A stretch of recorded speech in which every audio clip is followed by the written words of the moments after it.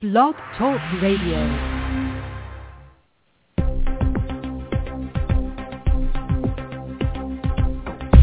Welcome to the NipTuck Coach Radio, your cosmetic surgery connection.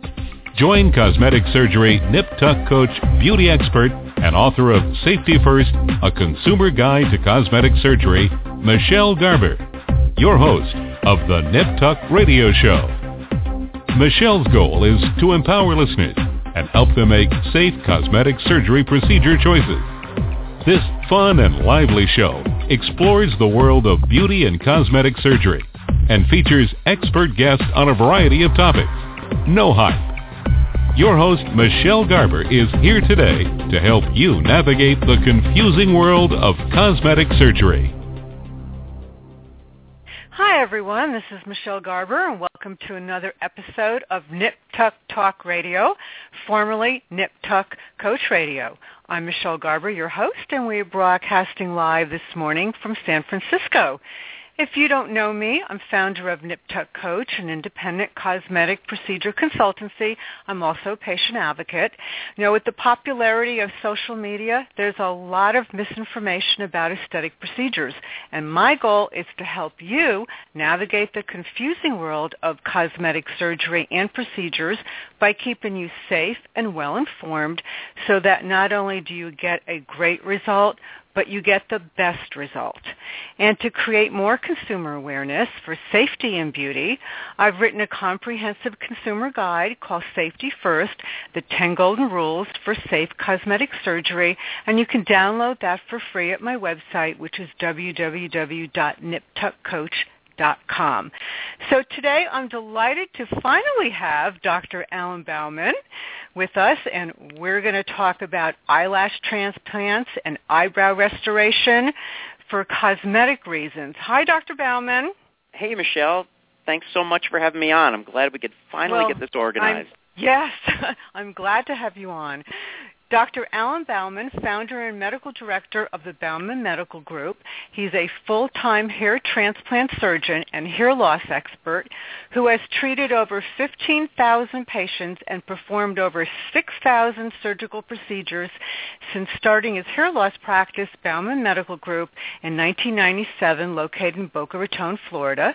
Dr. Bauman is one of approximately 100 physicians worldwide to achieve certification for the American and International Board of Hair Restoration Surgery, doctors accepted and recommended by the International Alliance of Hair Restoration Surgeons and American Hair Loss Association.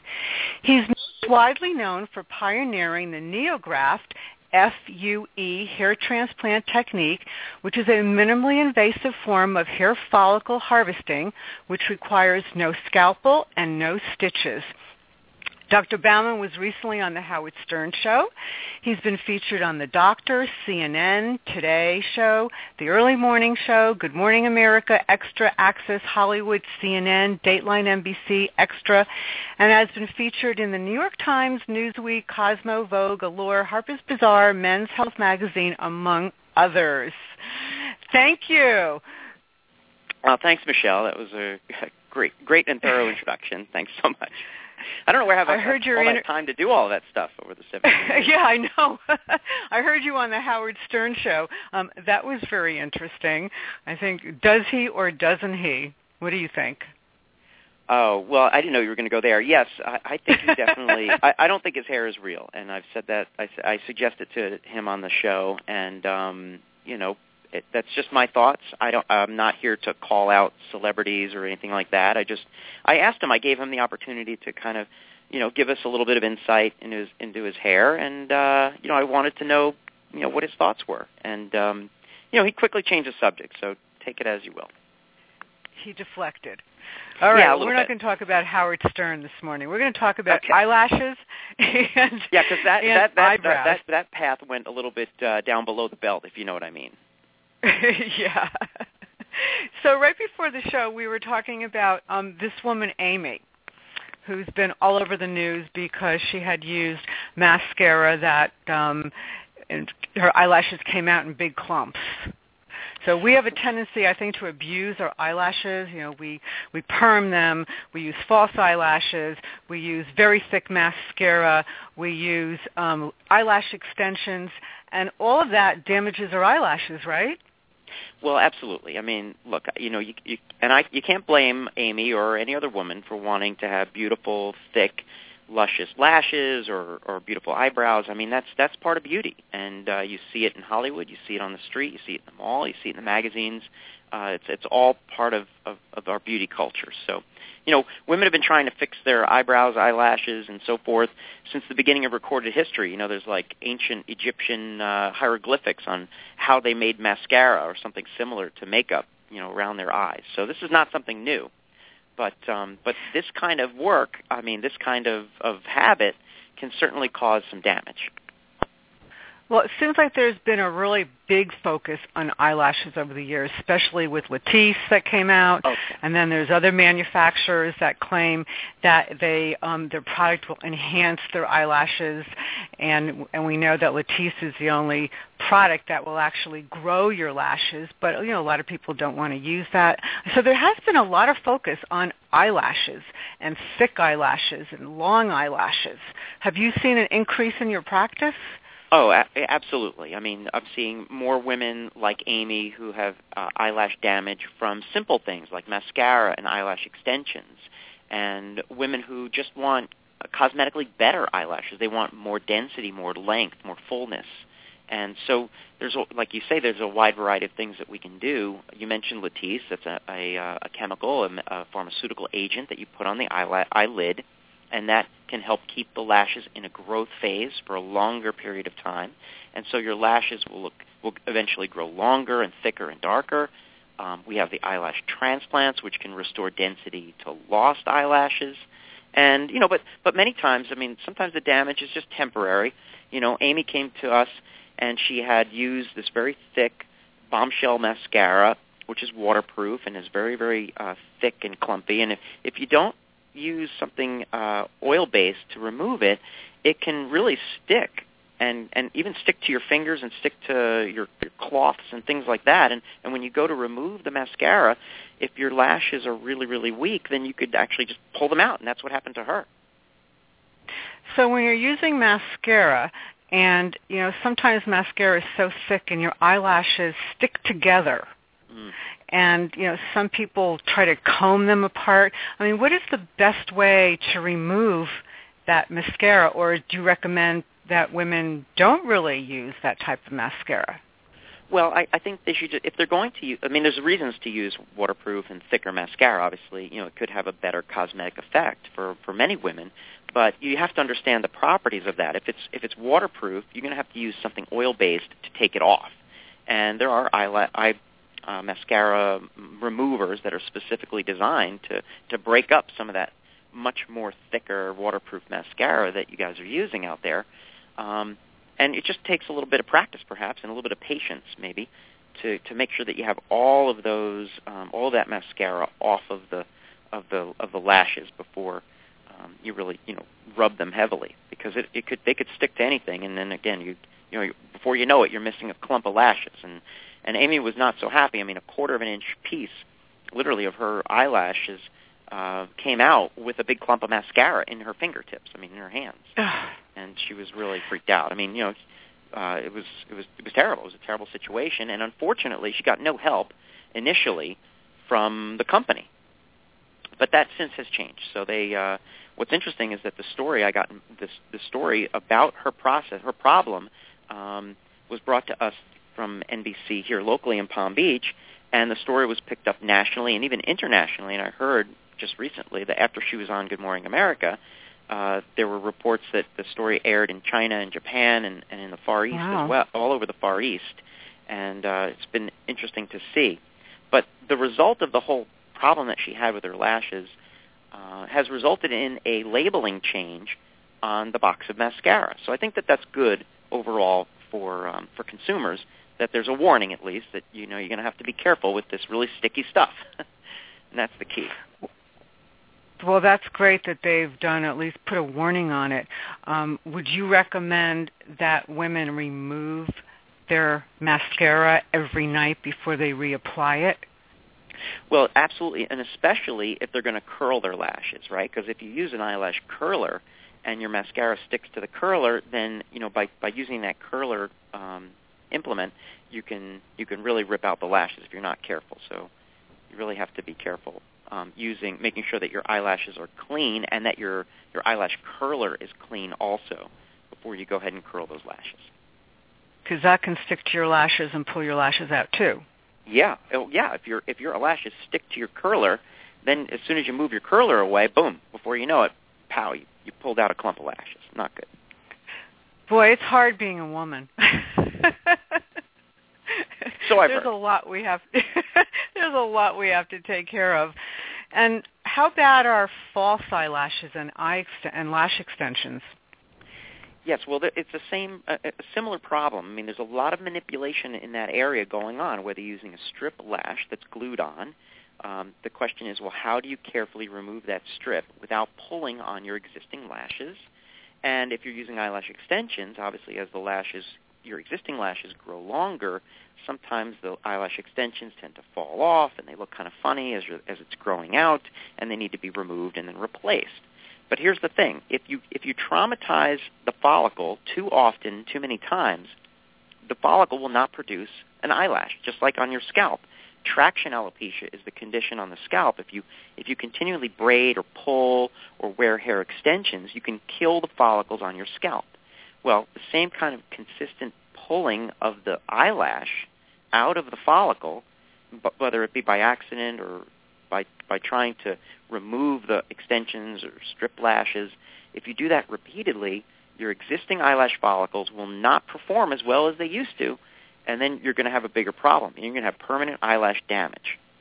And unfortunately, many of the eyelash extension professionals who are not certified, who don't do this on a regular basis, or maybe they just slips their mind, they forget to tell you about that you should maybe take a break from the extensions and the false lashes for a bit and give your follicles a little bit of a break.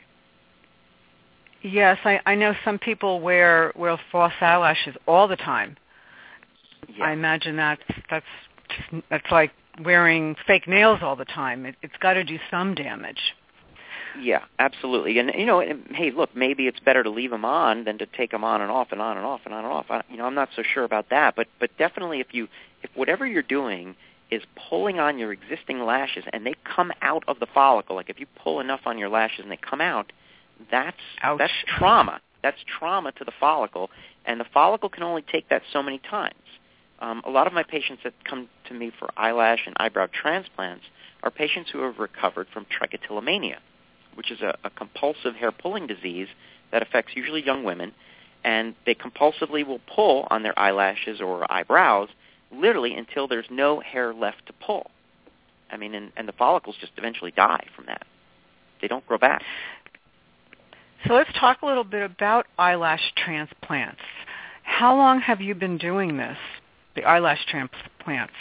Yeah, so eyelash transplantation has been a very fun part of my practice since the 1990s. So it just seems It seems like just yesterday, a mentor of mine who's a brilliant Brazilian plastic surgeon taught me how to do the eyelash transplants. I saw his lecture at a hair restoration surgery conference, and he was performing the procedure at a live workshop, and his room had no one in it. Literally, there was 2 people in the room, and everyone else was in some other room. And I was just riveted. First of all, it was an amazing and very delicate and just a really refined technique that he had developed. It was just required finesse and it required skill, and it was just a very cool technique. It was literally just sewing the follicle into the lid with kind of an insertion motion of that similar to sewing. And I was just fascinated by that, and I couldn't believe there was nobody watching this. And we kept in touch over many, many months, and we ended up doing several cases together, and it was just it's been a huge part of my practice ever since. And in the early days, I remember my colleague surgeons told me, oh, we shouldn't be doing anything in the eyelash area. And to me, it just seems crazy because every woman wants thicker, beautiful, healthier-looking lashes, and especially if you've lost your lashes, that can cause some problems too. A lot of dust gets in your eye. It's a big problem. So we've done thousands of eyelash surgeries implanted thousands of eyelashes over time. And it's a big part of my practice. I've been asked to speak internationally and write numerous textbook chapters on my techniques, which have improved immensely over a decade and a half. We've literally now implanting hundreds of eyelashes with each surgery in many cases.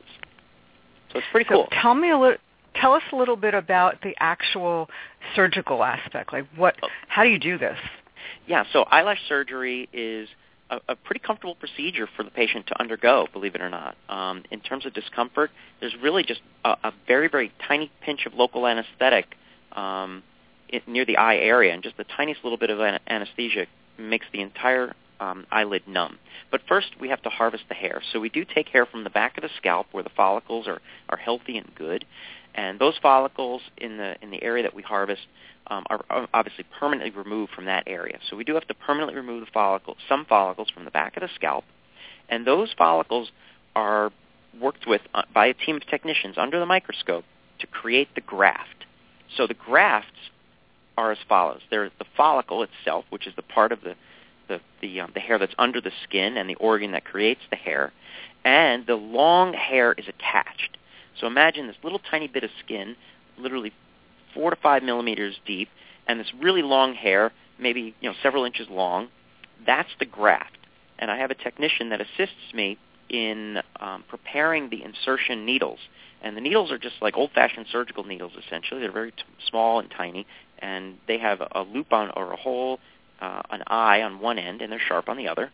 And the follicles are literally thread through that eye of the needle, and the hair is used as the thread. Once the anesthesia is in place in the eyelid area, the needle is then inserted into the lid about a few millimeters up from the lid margin and then out through the lash line. So it's creating a little tunnel. And when you pull on the hair, eventually the follicle reaches the tunnel, goes in under the skin, and when you have to stop at the exact point that the follicle is embedded under the skin right at the lash line. And it's a little tricky, and it requires a little deftness and precision, I guess. And there's a little trick to make sure the curl is going in the right way that I developed. And once the follicle is in place, then you just trim the hair, and off you go. On to the next one. Is and the just have to repeat patient that a couple awake? hundred times. Yeah, patient's awake, maybe mildly sedated with some Valium. Soft music is playing. Patient's eyes are closed. They're leaning back in a position, kind of reclining. And I'm working from behind to insert the lashes. And the techniques that I developed, now with each stroke, we insert up to 3 eyelashes. So we're getting about 100 lashes on average into each eyelid. Now, sometimes less, sometimes more, but 70 to 100 is about the average eyelash transplant per eye these days. Really? Even if you have... So how many eyelashes does a person normally have? Yeah, so you're born with about 200 to 250. Oh, okay. Yeah, it's usually like 3 rows, essentially. And over time, though, the lashes can get weak, it gets more sparse, and sometimes it's age, sometimes it's heredity. Your eyelashes might be thin caliber to begin with, just like your scalp hair. Or they may be straight, they may be curly, they may be short, they may be long. Everybody's a little bit different. But the point is that if, God forbid, you have an accident or an injury and you've lost your eyelashes, the eyelash transplantation is the only way to restore living and growing hair into that area and look normal again.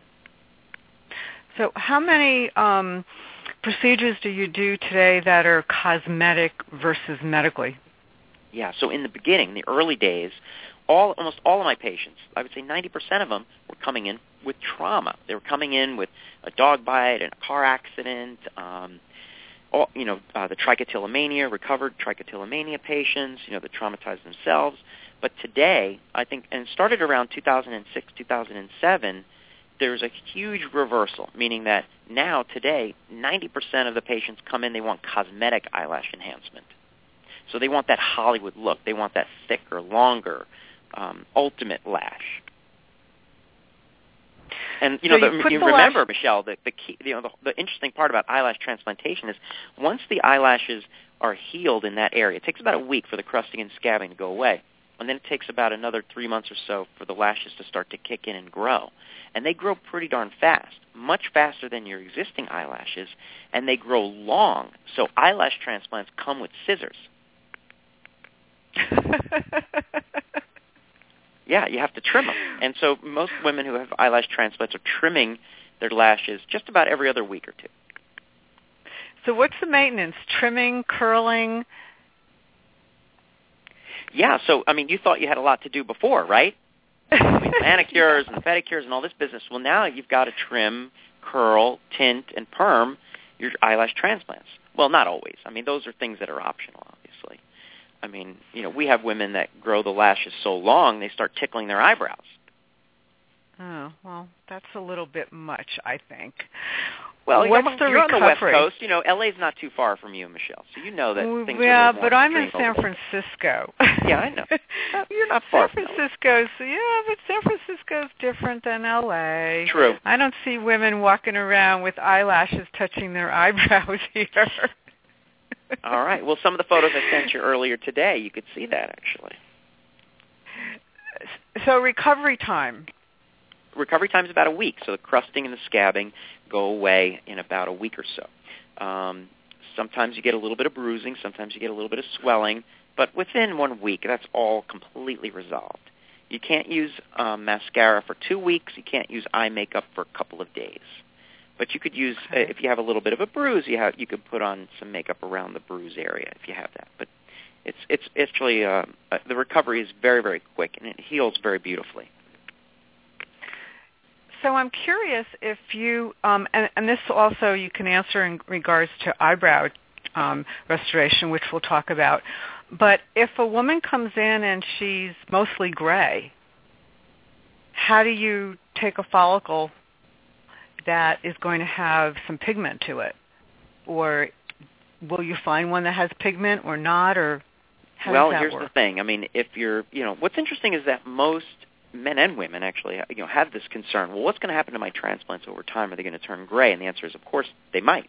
But in the back of the scalp, usually you have a low percentage of gray compared to any other area on the scalp. It's the darkest, thickest, strongest, healthiest hair, and pigment is usually pretty good. But yes, there is a risk that we put in dark, healthy hair follicles into the eyelid or eyebrow or anywhere where we do transplantation, and over time they could get gray. You could lose the pigmentation. It's not uncommon for regular eyelashes to turn gray, so it can happen. That's what mascara is for. Right. Or tinting. as long as you're careful with mascara. Right, exactly. Yeah. Rewind and play the first part. Right, exactly. And how long does this last? Is this permanent, or do they? I'm not going to use the word die off at some time, but is there a chance that they will fall out, or like what happens to them over time? The hair follicles from the back of the scalp are permanent, so they're going to live and grow forever wherever we put them.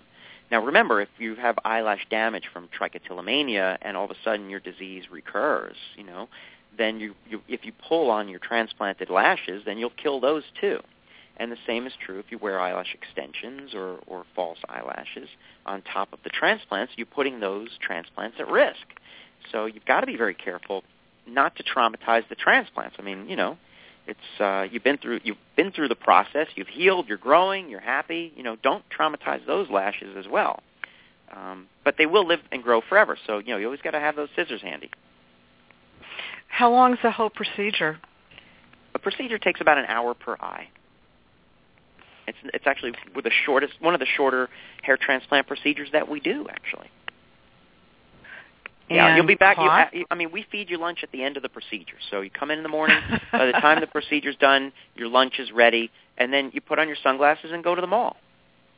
That's great. I'm not joking. I would say about half of our women that come in for the procedure literally get up, have lunch, put their sunglasses on, and go to the mall. And they probably take their sunglasses off and look in the mirror to check out their new long lashes. Oh, yeah. Well, I try not to keep them too long that first day, because I don't want them to get caught on anything. But, and that's the fun part also. We just did an eyelash transplant last week on a patient who had trichotillomania as a child, as a young woman. And here she was a little bit later on in life, and she had no eyelashes or eyebrows. We did an eyebrow transplant for her on day 1, and then the eyelashes the next day. And the eyebrows, it just looks kind of crusty and scabby. You can see the design after the surgery, but when you look at the eyelashes after eyelash transplantation, you can see the lashes. So she was just in tears looking at the lashes, seeing, the result of the procedure. It was really one of the more rewarding cases that we do. Because normally, after a hair transplant, it's just all kind of scabby, and you have to wait about six months to see the results to come in. But with eyelash transplantation, it's instantaneous. You can really see what the lashes are going to look like when they're fully grown. Now, of course, the lashes shed out and then they come back, but immediately after the procedure, you can see them, so the patients can kind of get an idea of how it looks. I saw some of the pictures that you sent me. Yeah, and there's an incredible difference with some of these women. And I know I heard you say in one of your interviews that the eyelashes are the windows of the soul, and they are. They make a huge difference when you don't wear mascara. I know I myself, when I don't wear mascara, your eyes just don't pop anymore. Right, you look washed out, maybe even sick or tired. Yeah. And so a lot of women, for example, when they go through chemotherapy, they look in the mirror and maybe their hair is growing back, but they still look at themselves and they're like, why do I still look sick? And then they realize that it's the brows and the lashes that may be lagging behind the hair. They weren't trying to figure out why they look so washed out. But you're right. So if the eyes are the windows to the soul, the eyelashes are the window dressings. I love that. So what does all of this cost? What's the damage for eyelash extensions? Eyelash transplants actually are transplants, right? It's permanent. Right. Eyelash transplants are about $8,000 for the pair. And eyebrows, it really depends on how many hairs we put in. But normally for a female eyebrow case, we would put in about 400 grafts, 300 to 400 grafts per brow. So you're looking at $6,000 to $8,000 for the eyebrows as well. For the eyebrow. Yeah. Well, that's a good segue. Let's talk about eyebrows. So eyebrow shapes have changed over the years. They've Absolutely. gone from, thin to thick to high to low to straight to, it's just always been a change. And I know that even myself, you pluck and you pluck, and after a while you've got nothing more to pluck because you pluck too much, and then that doesn't grow back. And so how do you come up with the perfect brow for your patients? That's a great question, and the perfect brow is not an equation, although there are some guidelines, obviously, and anybody can look it up on the internet to see what the mathematical equation is and how it relates to the nose and the shape of the eye and so forth. But the point is that a lot of women come in and they have a specific design in mind. So they already kind of know they've been looking at their face for a while, obviously, so they kind of know already what they want to see in terms of the shape. Now, if they haven't had eyebrows in a long time, then they may be open to some ideas. Some women have already had permanent makeup in the eyebrow area. Obviously, that's a two-dimensional solution to a three-dimensional problem, but and may be happy with that shape, and so we can use that as a guide. I will draw if a woman is not sure. I'll draw something in and let them look at it. I have a certain preference. The eyebrows these days are a little bit thicker than the wafy thin ones that we had from years ago. You just have to look at the runways in Europe, and that'll tell you the trend. They're all kind of big and bushy these days. So, and you know why they're big and bushy, right? You know why? Why are they big and bushy? Well, so I have a job to do. I have to put some more eyebrows back in for these women who've overplucked like you have. No, just teasing. Yeah. But no, I don't know why. I don't know why eyebrow changes. Eyebrow fashion changes. But yeah, it's certainly frustrating for women. Yeah, it really does. It eyebrow fashion does definitely change. If a patient has tattooed her eyebrows, yeah, and then decides that she wants an eyebrow transplant, will that transplant cover the tattoo area? Will you still see some of that tattoo? Well, the good thing about the tattoos, and you can say it good and bad, the tattoo does typically fade with time. So if you're not happy with the shape of your old tattoo, you have two options. You can wait for it to fade, or you can have another color tattooed over it, a skin color, to cover it. The eyebrow transplant will definitely provide coverage of the skin, but it can't erase your eyebrow tattoo. And this is most important for women who are unhappy with the shape or the look of their eyebrow tattoo. I find that eyebrow tattooing, just like hair transplants, come in all different shapes and sizes and skill levels, I guess. I mean, sometimes you see it just seems like the flea market eyebrows are just kind of like black blotches on the women's faces. And I don't know if you saw the eyebrows that I posted on Facebook earlier today. Yes, I did. Oh, my God. I mean, so just those to give you an idea. So if someone wants to find me on Facebook, they'll find that eyebrow, or I'll put it on Twitter also, at Dr. Alan Bauman. But, if somebody wants to follow me on Facebook, they'll find, at Bauman Medical Group, they'll find the crazy eyebrows that are out there. But the point is that, many tattoo artists and permanent makeup artists will use what I would call brushstroke design, which is good. That helps, but it's still not three-dimensional. It's still a two-dimensional representation of the brow. So if you don't like the shape of your previous permanent makeup, then you have to either wait till it fades or redesign it and then go for the eyebrow transplant to get the shape that you want.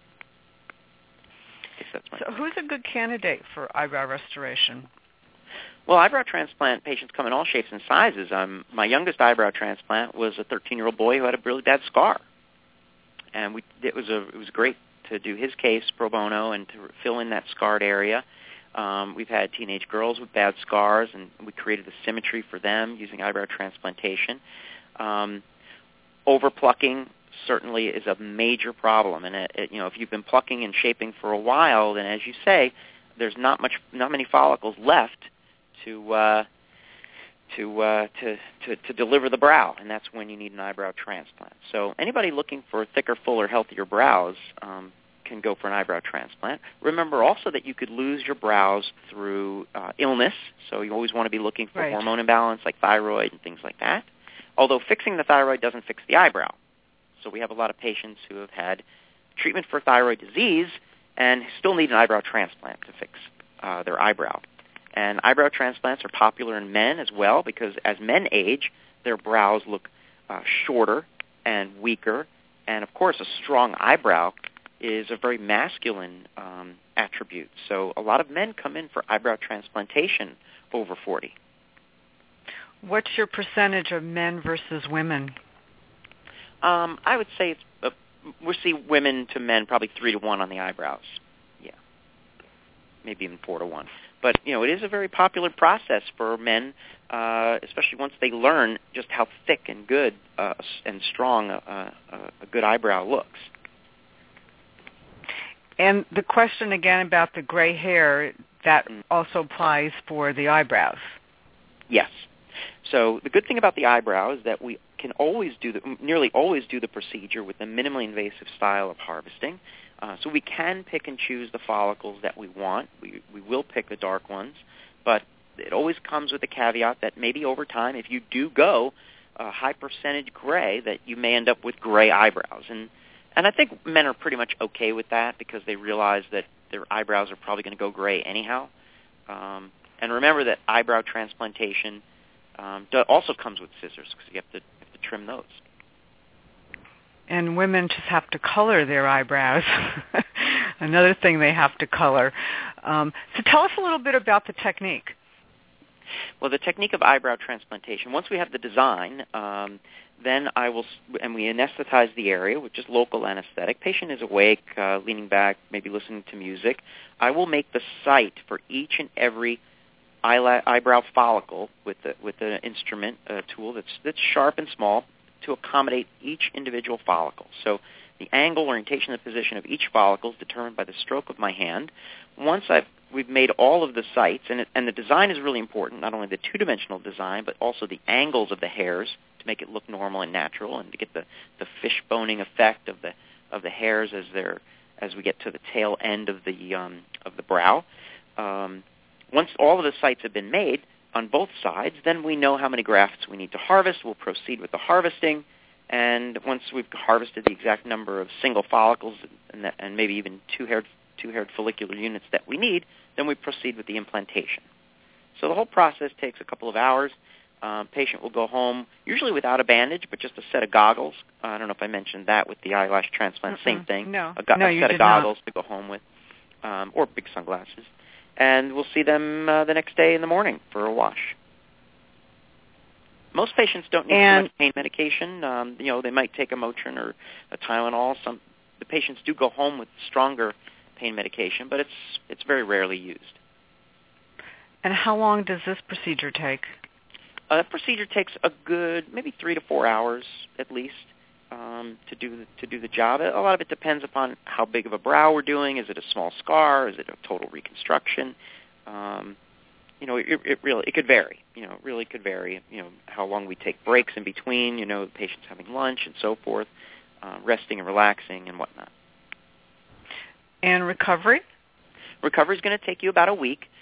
Typically, patients are a little bit more bruised from the eyebrow transplant than they are from the eyelash transplant, believe it or not.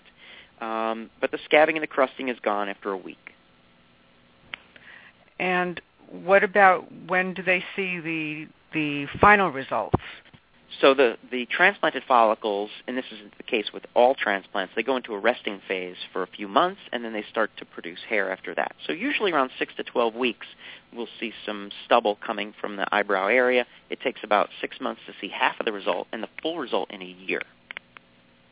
And I would say about a third of all patients who do eyebrow transplantation need a secondary procedure, almost like a touch-up, just to refine the shape or increase the density in some areas.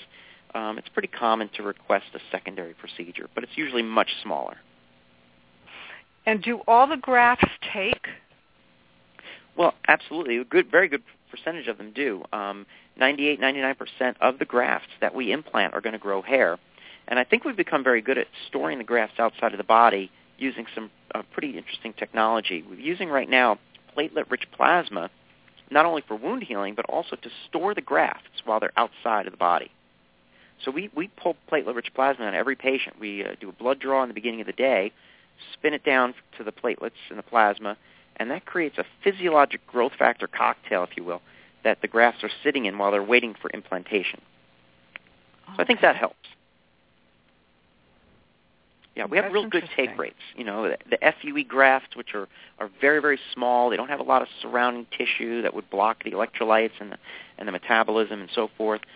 They're very, very skinny. Although they're fragile, they're very skinny and they don't have much protection. But that small graft, I think, just heals and grows faster than our old traditional grafts that we used to do, which were much chunkier. So if a woman was going to have a brow lift or a facelift, would you recommend that they first had that done and then the brow transplant, or does it matter? Does it not matter? Well, I always recommend that they do their cosmetic procedures first, especially if they're going into the brow area. Let's get that area healed and recovered so we know what we're dealing with in terms of the anatomy.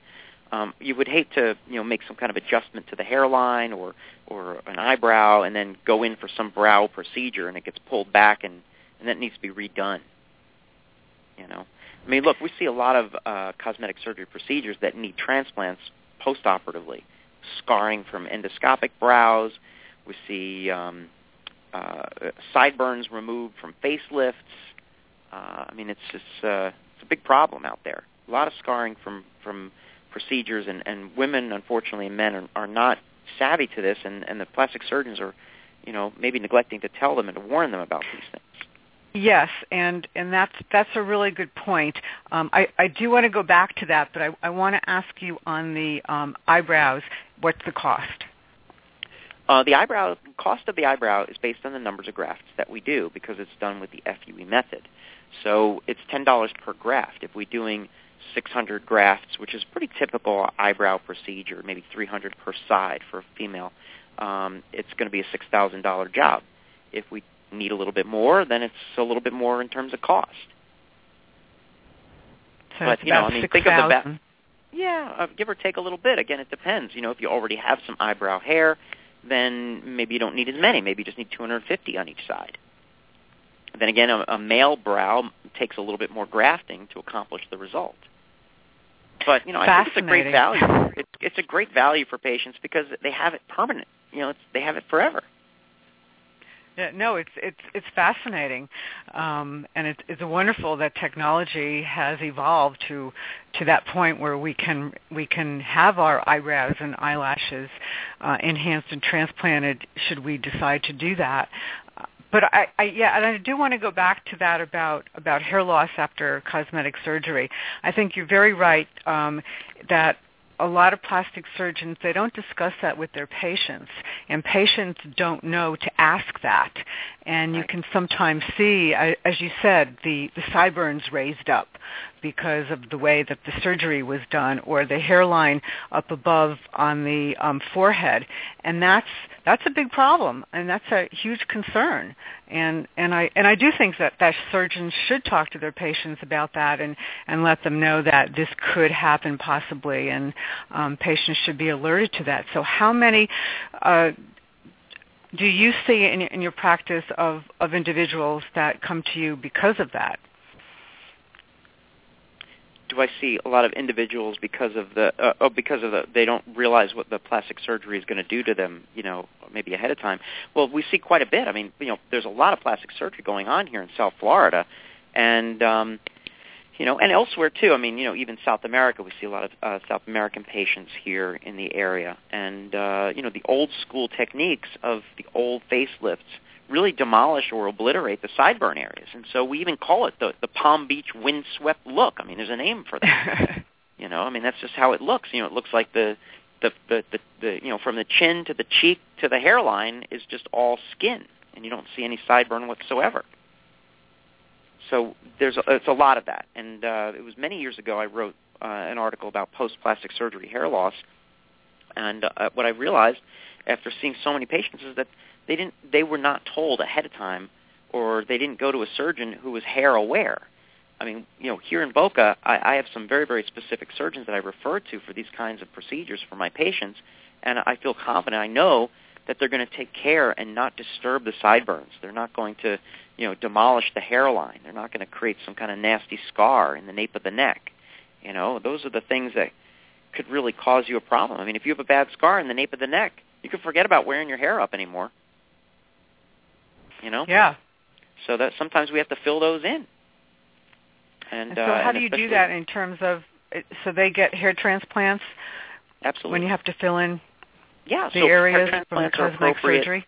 Yeah, post-plastic surgery hair transplants would be to adjust the hairline. If a significant brow lift changes the hairline.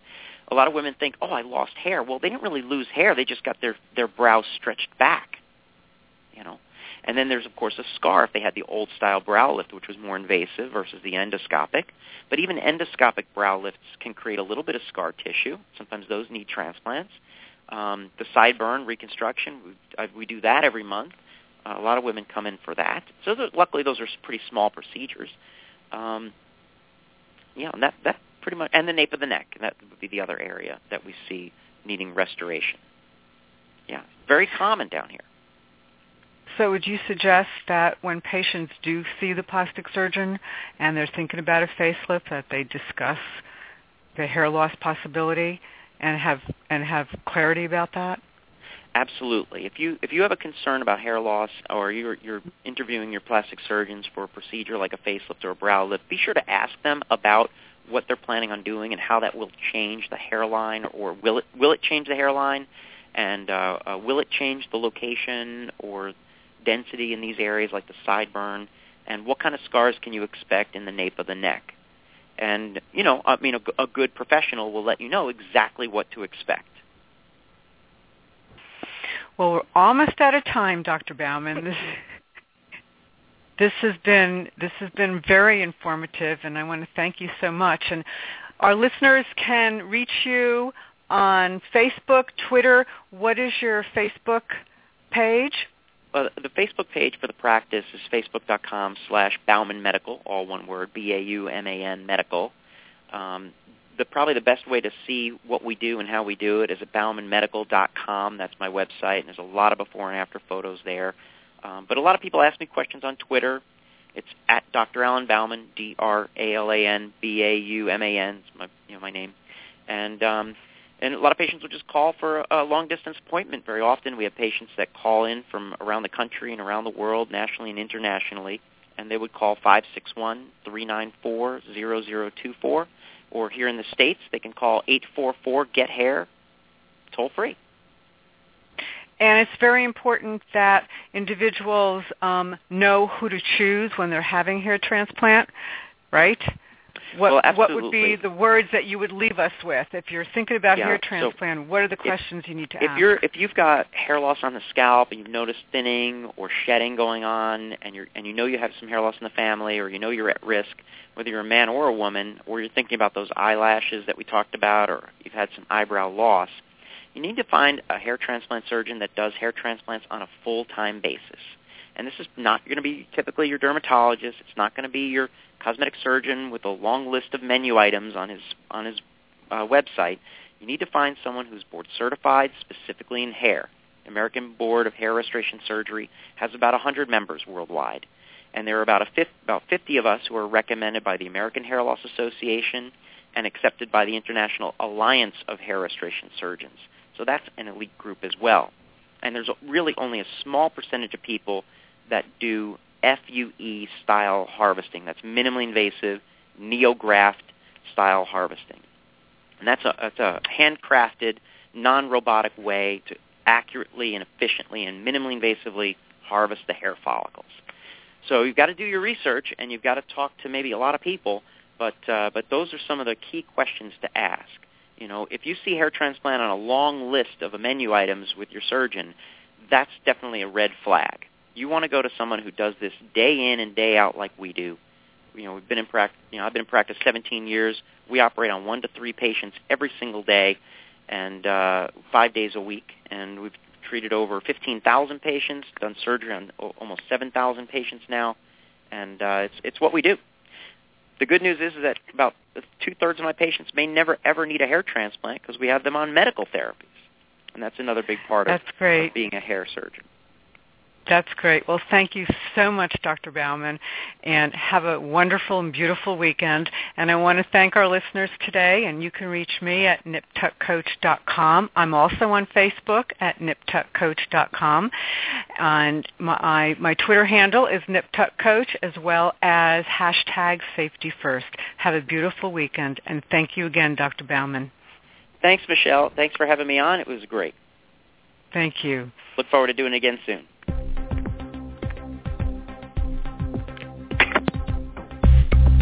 We hope you enjoyed listening to the NipTuck Coach Radio. Join us next week for another exciting program about the world of cosmetic surgery and beauty. To learn more about Michelle Garber, go to www.niptuckcoach.com. To consult with Michelle directly, call 415-494-7211